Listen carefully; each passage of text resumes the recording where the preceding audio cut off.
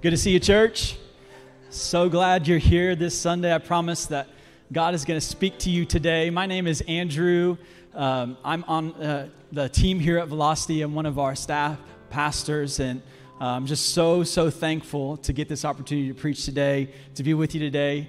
And I'm just so thankful you're here. I know God's going to use this moment to help you move forward in your life. Do you believe that? Yes. Amen. Well, I'm the experienced pastor. Means that I'm over all of our experienced teams. What are those? First it's the best teams, experienced team. But they are the worship team, the production team, and the communications team. Yeah, you can give it up. Well, give it up for yourselves back there. Yes. Thank you for being easy to lead. Thank you for giving your time and sacrificing your lives to build God's church. I appreciate you. I love you. Thank you. And so that's who I'm over, but I'm also under incredible leadership. I'm under incredible senior leaders, our lead pastors, and I'm just very thankful for you in my life. I try not to get weepy. I'm just a weepy person, though. My life is better. My marriage is better. My kids are better. My leadership is better. Everything in my life, God has used you to make me better, so I thank you for that. And we're in a series called Leading Second, where we're learning how to follow first and lead second. One of the theme verses of the series is found in 1 Corinthians 11. You can write it down. It's the first verse. Is follow my example as I follow the example of Christ. And something that I just want to honor our pastor for is he's not here today because he's championing another church. If you didn't know that this church and our pastor is about one thing, and that's about making Jesus known. And we support other churches. He champions other churches. He's friends with other pastors. He builds up other churches. We are generous to other churches. Why? Because we believe that this is plan A, God's plan A to reach the world, and there is no plan B. And so I'm just so thankful. I'm so thankful that we have pastors that right now he's in New York celebrating someone else opening their building that we got to be a part of as a church, whether you know it or not. So I'm just so thankful for that. I'm thankful for this opportunity to be on their platform. I do not take it lightly. All right, let's turn in our Bibles now to the book of Matthew. We're going to be in chapter 8, verses 5 through 10. We're going to have the words on the screen if you need them. But go ahead and turn there in your Bibles or your phone, and we'll read 5 through 10. It says this: When Jesus had entered Capernaum. I love what Pastor Brandon said about Capernaum last week. The influence that we can have in our city and our city can have in the world. Jesus had entered Capernaum. A centurion came to him, asking for help. "Lord," he said, "my servant lies at home paralyzed, suffering terribly." Jesus said to him, "Shall I come and heal him?" The centurion replied, "Lord, I do not deserve to have you come under my roof. But just say the word, Jesus, and my servant will be healed. For I myself am a man under authority, with soldiers under me. I tell this one, go, and he goes, and that one, come, and he comes. I say to my servant, do this, and he does it." Verse 10, when Jesus heard this, he was amazed and said to those following him, "Truly I tell you, I have not found anyone in Israel with such great faith." I love this passage of Scripture. I'm so excited to preach about it and dive into it, but I just want to key in on one verse for our title today. So the verse is, "For I myself am a man under authority with soldiers under me." Meaning, this soldier, this centurion, had come to Jesus. He's in this middle space, this leading second space where he has authority over, and he has authority over the people under. It's over and under. And that's the title of today's message today. It's over, under. Would you tell your neighbor, over, under. Tell your neighbor. Now tell your second choice neighbor, over under.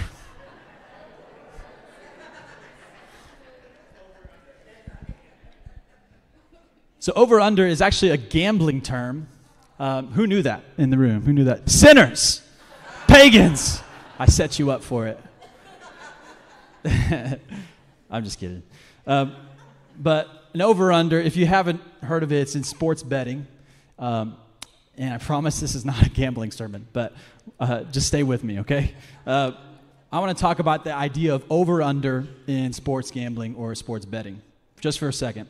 So it's not a wager on the outcome of the game itself. Like, you're not betting on who's going to win. You're betting on what the outcome of the score is going to be. So over/under is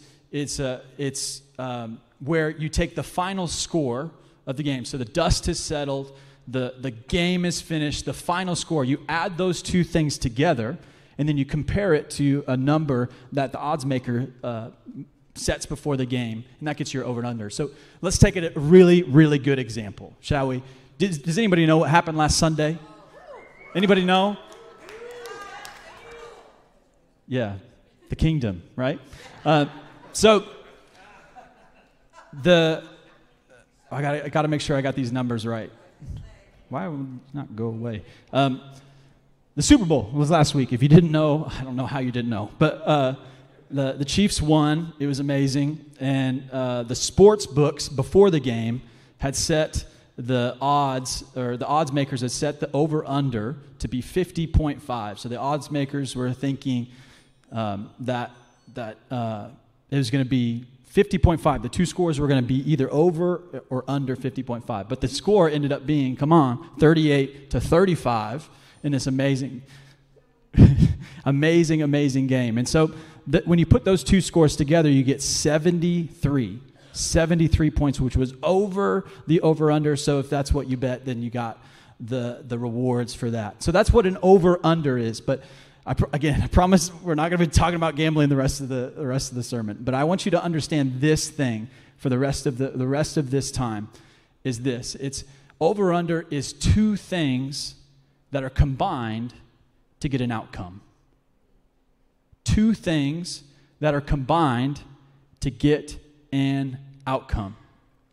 And that there are so many things from this passage of Scripture that I love about the centurion who was over authority. He was also under authority. There's so many things we could wring out. Like, one thing that I was thinking about we could preach on is that he was a centurion. There was a century. So a century is 100 years, right?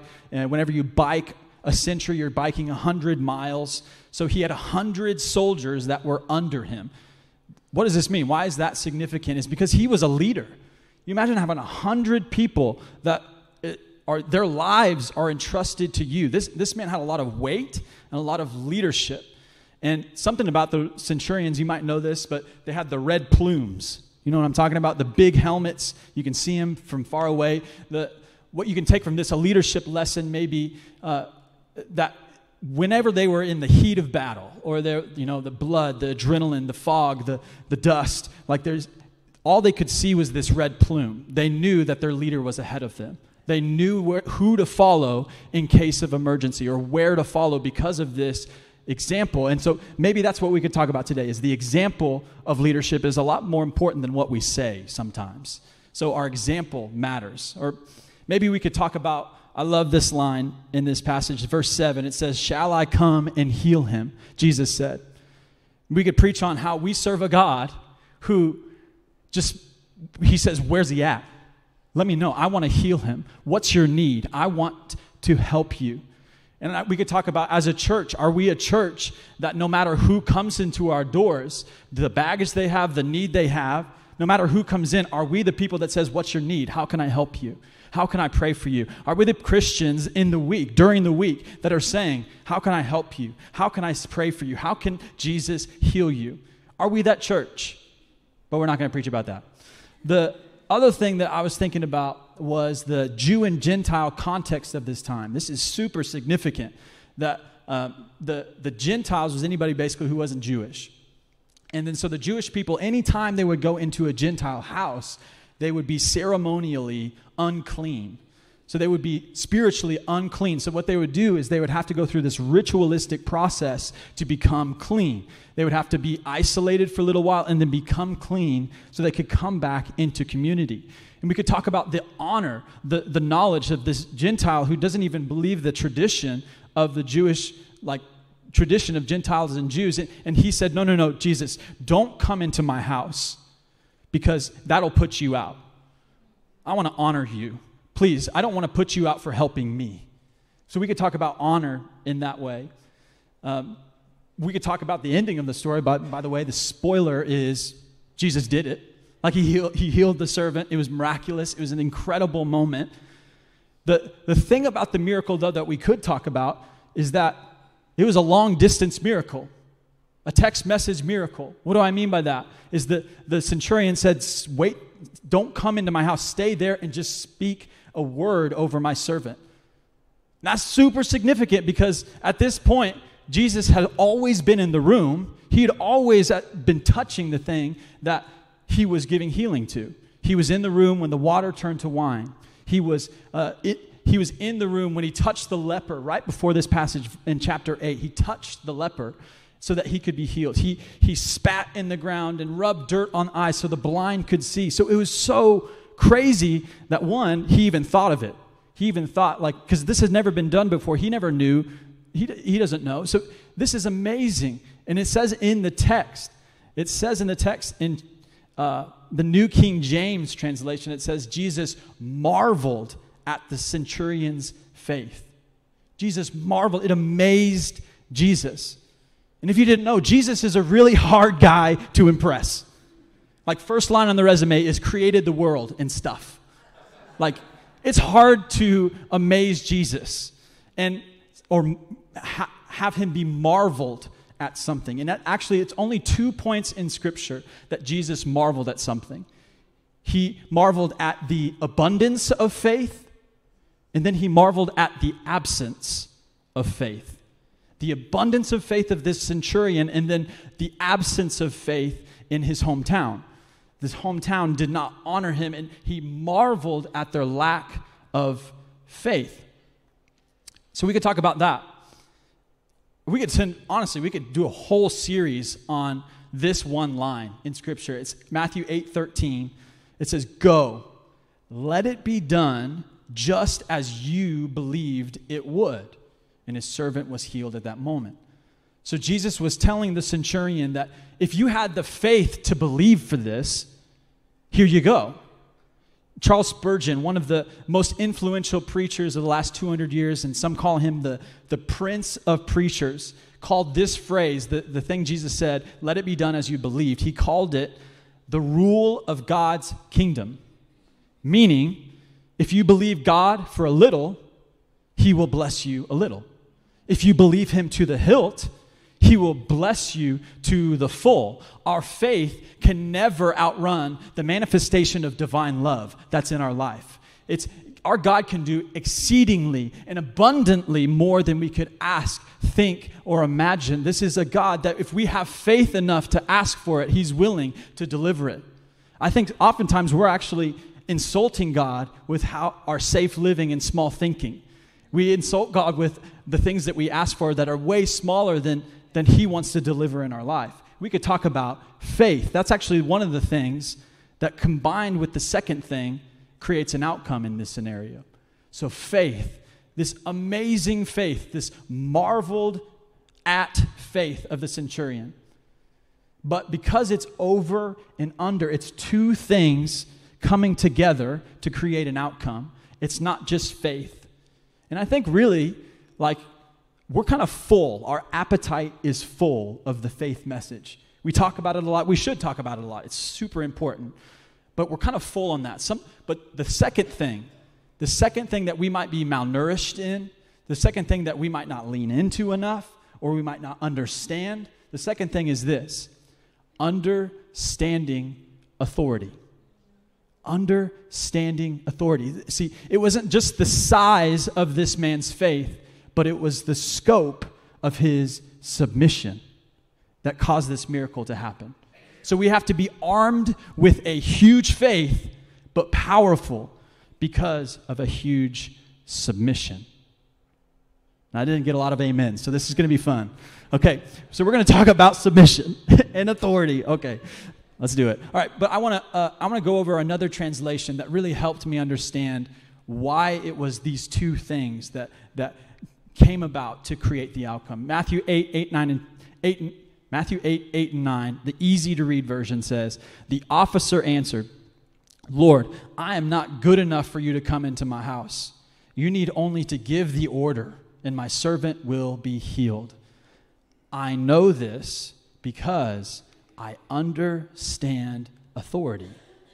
There are people who have authority over me, and I have soldiers under my authority. I tell this soldier, go, and he goes on to talk about his authority.'" So the Roman centurion was able to be over all God had put over him because he had learned how to be under the authority that was over him. So this is crucial. If we're to get both of these things, to get the outcome that we want, we have to have both, over and under, faith and submission, authority. And so, worship and authority, submission, that's just another word for worship, right?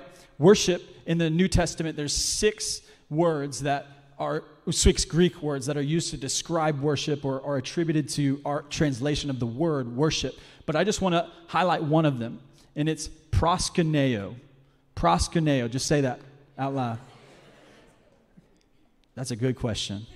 No, it's right here. Come find me after if you want to know how to spell it. But the most this is the most precise and consistent definition of this term, is to worship and to prostrate. Prostrate. What does that mean? It sounds super weird, but it's to lay oneself flat on the ground, face downward, in reverence or submission. And this, by the way, is why the first third of our service exists. Why do we sing out to God? Why do we worship? It's because we don't have just something we need to receive from God, but there's something that we can give to God. We can give our energy, we can give our attention, we can give our life. And why do I personally prioritize being here right on time every single Sunday so I can get every single ounce of worship that I can? Because I suck at authority. I don't know if you do, but I definitely do. I bristle up to it. Someone telling me what to do. Who are they telling me what to do, when to do it, how to do it? Authority is hard for me. What's the antidote? It's worship. Worship says, no, God, you are my authority. God, not my will be done, but your will be done, God, on earth as it is in heaven. It says, I'm putting myself low. I love that we sing that song, Sing Full Kingdom. The low will become greater. That's what worship is. And so I want to invite you to an incredibly important night for your faith. And that is our worship night. Our worship night. So this is a completely different service than our Sunday morning. This is going to be on March 5th, Sunday, March 5th at 6:30 p.m. So this is an opportunity for you to show up and show, God, I give you my worship. I give you my authority. And you are my authority, Lord. And I want to give you the elevator pitch, though, because we're going to have a lot of incredible things happening during this service. So the first thing is we're going to have baptisms. I love baptism so much. What a great expression of submission, that we're submitting our lives into the water, coming out a new creation, more free. So we're going to not have baptisms at the end of the month in February. We're going to push it to this night. So if you need to get baptized, if you've stepped across the line of faith, you need to make that faith declaration public. Do it March 5th, Sunday night. It's going to be great. And then the other thing is Pastor Justin's going to be giving another message. It's a completely separate message, different message than the Sunday morning. So not the same thing. And so we get a double dose of the best communicator you probably have heard, right? Our preacher. So he's going to give 2 different messages for that night. And what else do we got? We got, you can receive prayer. This is an incredible thing. You can come and receive prayer. Our staff is going to be all throughout the room, and you can receive prayer if you need it. And the last thing is we will have childcare for nursery, pre-K. And so you do need to register your kids before you come if you're bringing nursery pre-K.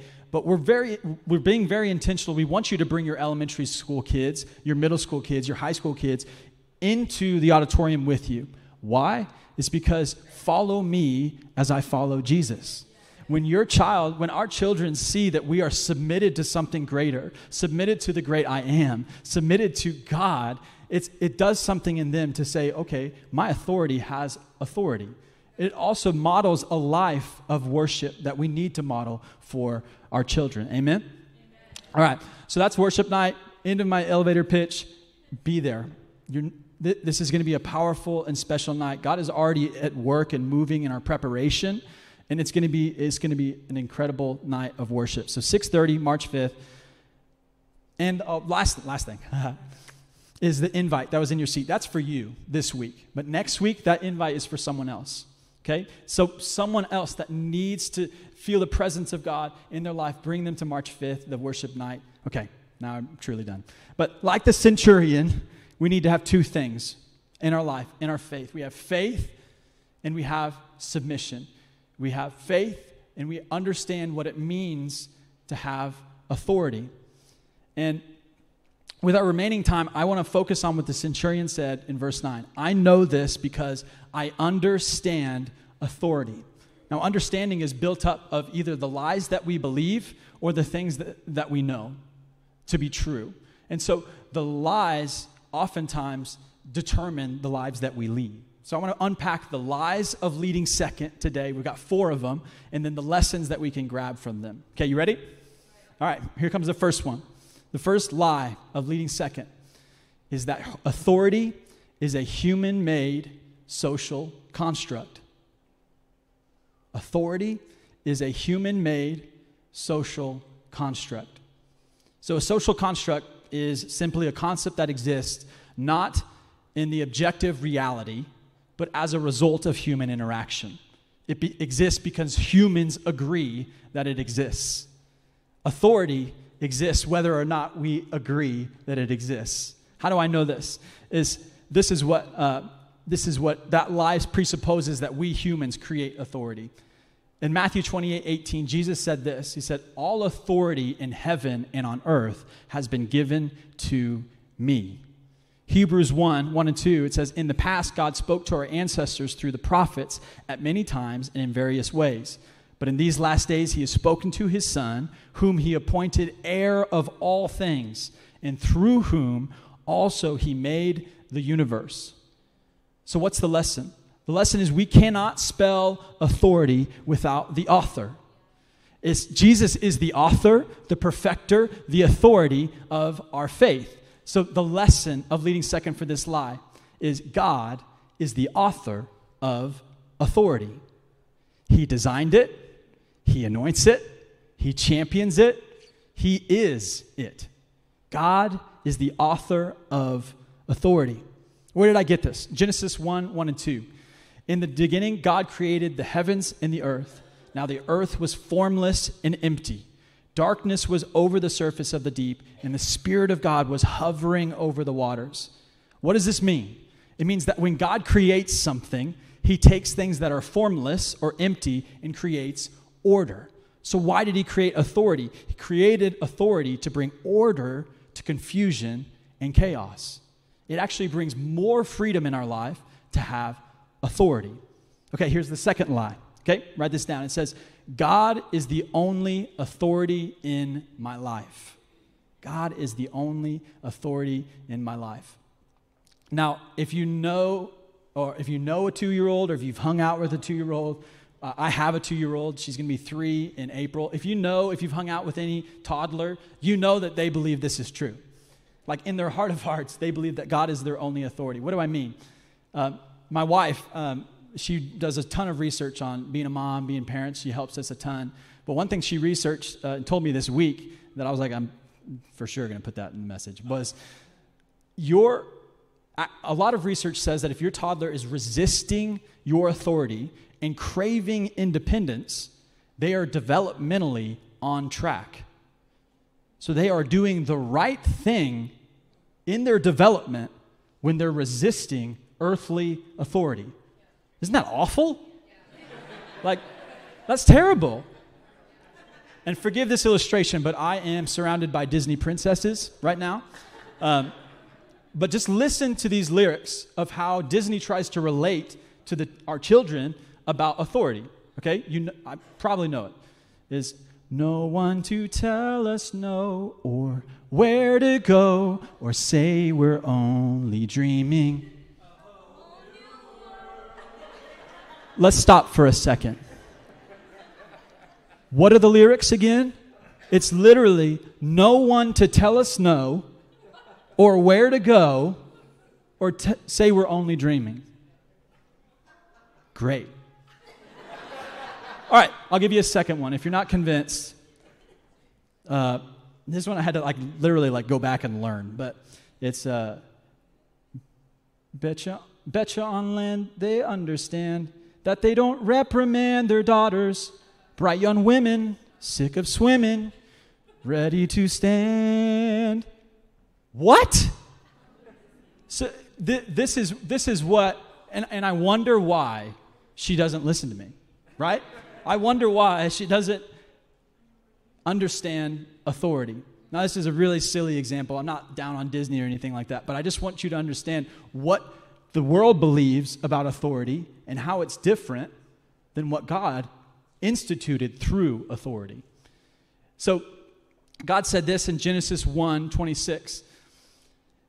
Let us make mankind in our image, in our likeness, so that they may rule over the fish in the sea and birds in the sky, over the livestock and the wild animals, and over all the creatures that move along the ground.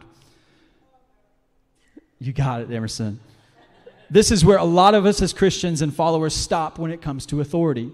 We trust God and know that He is our authority, but our bosses aren't our authority. Our leaders aren't our authority. And this one's super spicy, but I think you can handle it. Our presidents aren't our authority. I can tell by the way you're looking at me that you need a verse.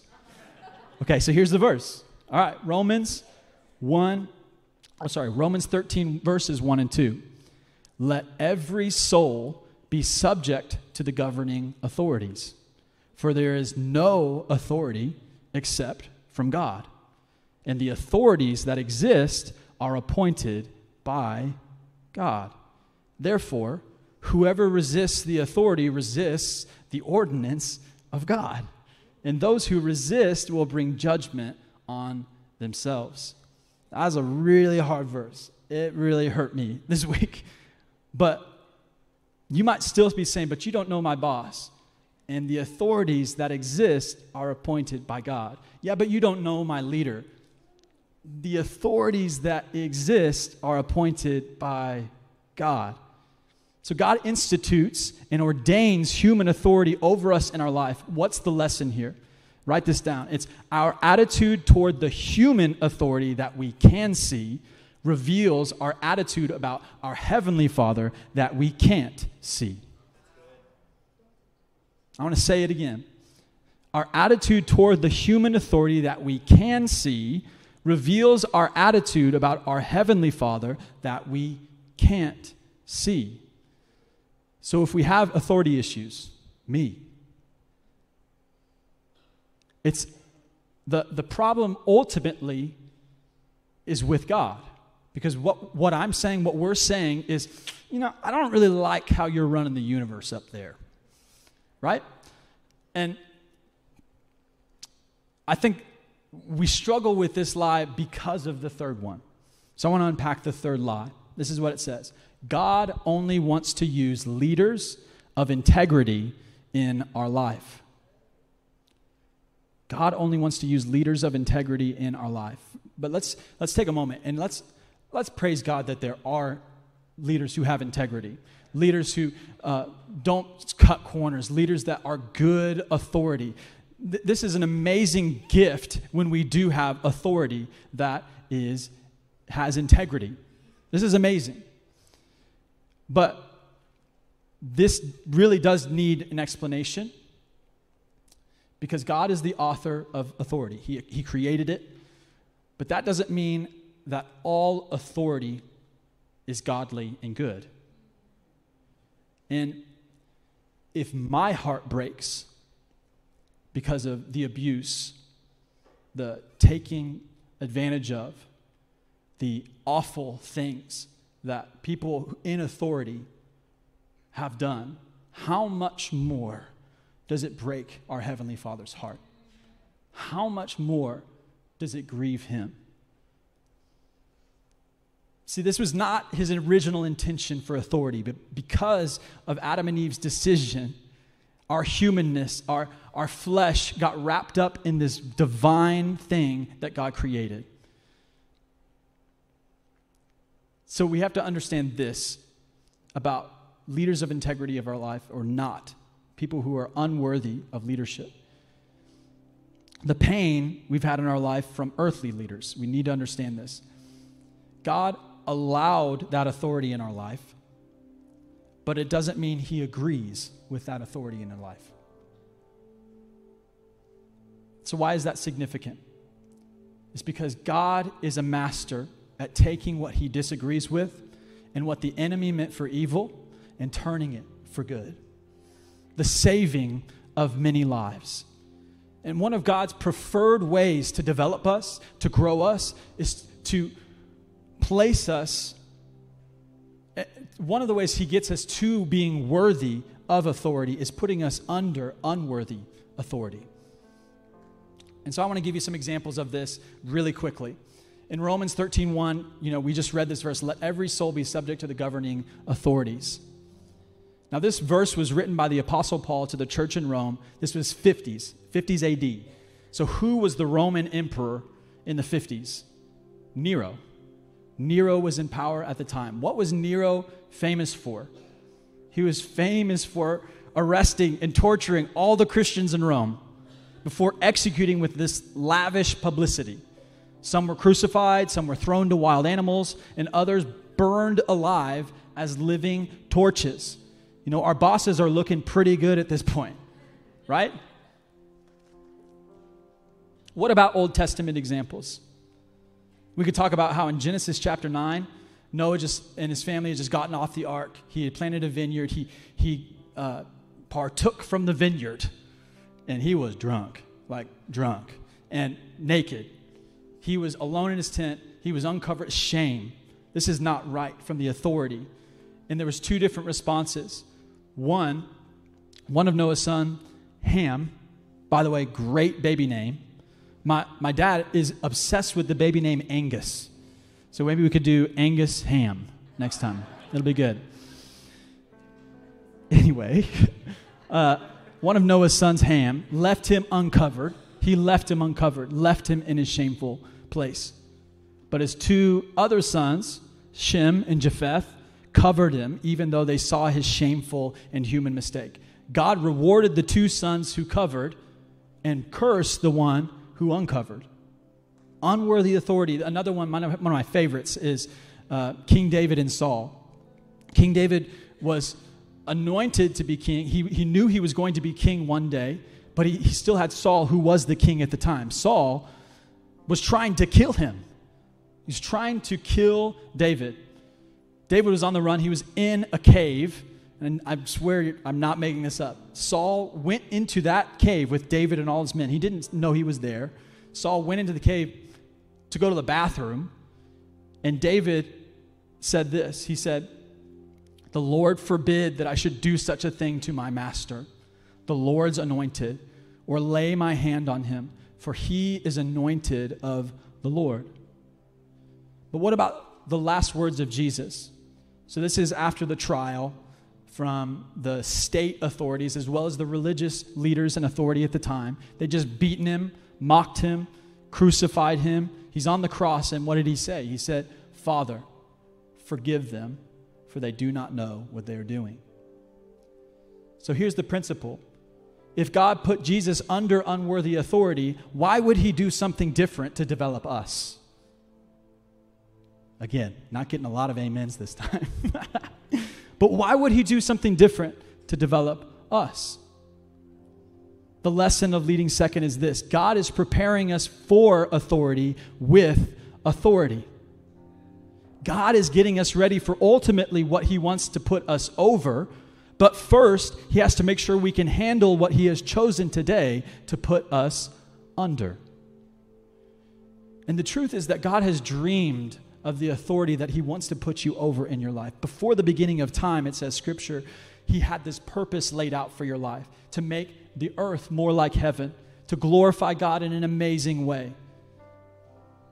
But first, we have to understand authority. This is a great quote from Adrian Rogers, 3-time the president of the Southern Baptist Convention. He said, "We will never be over those things that God has set under us until we learn to be under those things that God has placed over us. There is strength through surrender."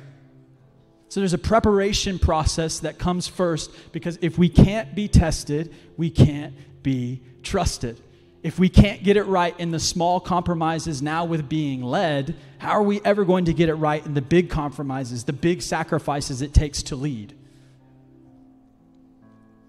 And this is the thing to remember. In God's economy, we can't lead if we can't be led. And the pain is real. I've had it. You've had it.